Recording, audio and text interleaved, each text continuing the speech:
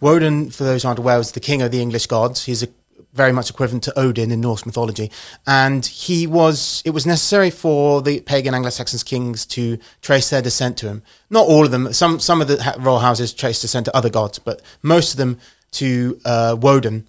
And this tradition was preserved after Christianity. However, it had to be neutralized. And so they simply said that Woden was... they also added an extra genealogy connecting Woden to Noah, so that Woden was one of the people on the ark or something like that. Yes. So that he was integrated into the Christian Jewish mythology.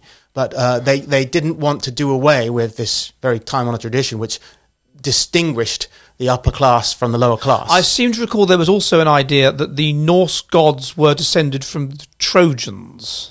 This is something that isn't a pagan tradition. This is something completely unrelated. And they go back ultimately to Zeus. Yeah, well, this claiming descent from Trojans, the first person to do that is a French author in the Migration era, and he claimed that the origin of the French was in Troy.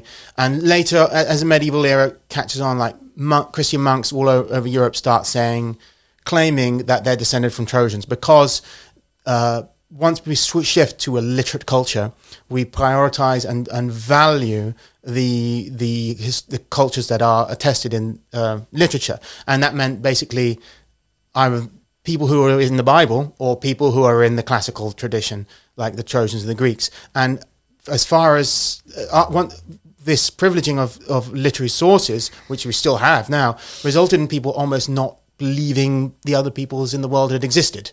Because if they're not in the Bible, they're not mentioned by the Greeks, and they probably didn't exist as far as they're concerned. But now we know from DNA, we're unearthing the real story of the Bronze Age Europe, which doesn't, of course, match at all these... I mean, for hundreds of years, I think a significant amount of people in Britain believed that the British descended from Brutus and the Trojans who came here with him, which is, of course, made up by a Welsh monk at some point. But yeah, it's not unique to Britain. Like, the Icelanders had made up something about them all being descended from kings of Troy and Scythia, and the French started it. It's just a fashion which prioritizes literate cultures in the East over the indigenous cultures of Europe. Well, you mentioned, before I move on to that DNA issue, which I think is very interesting, why is it then that some of the Anglo-Saxon kingdoms wanted descent from gods other than Woden? Because they were polytheist, and Woden wasn't the only god of significance to them. The earliest sources we have on Germanic people is Tacitus, the Roman historian, and he says that the different Germanic peoples descend from 3 different progenitors, which are probably gods, and he divides them up into the categories. He actually divides them ethnically into the descendants of these 3 different gods: Istio, Eirmin, and Ing. Ing is quite easily identified in English paganism as Yngvi Frey, who is called in Norse paganism Freyr.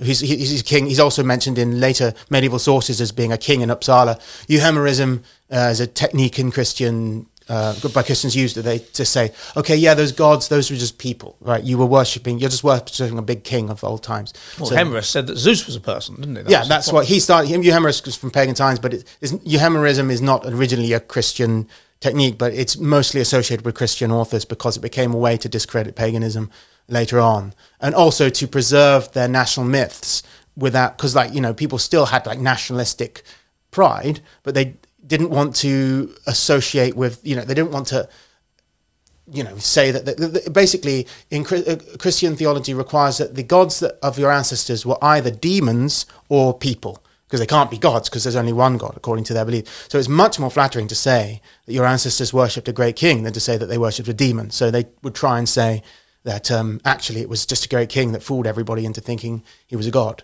Are you ready for the future of the West?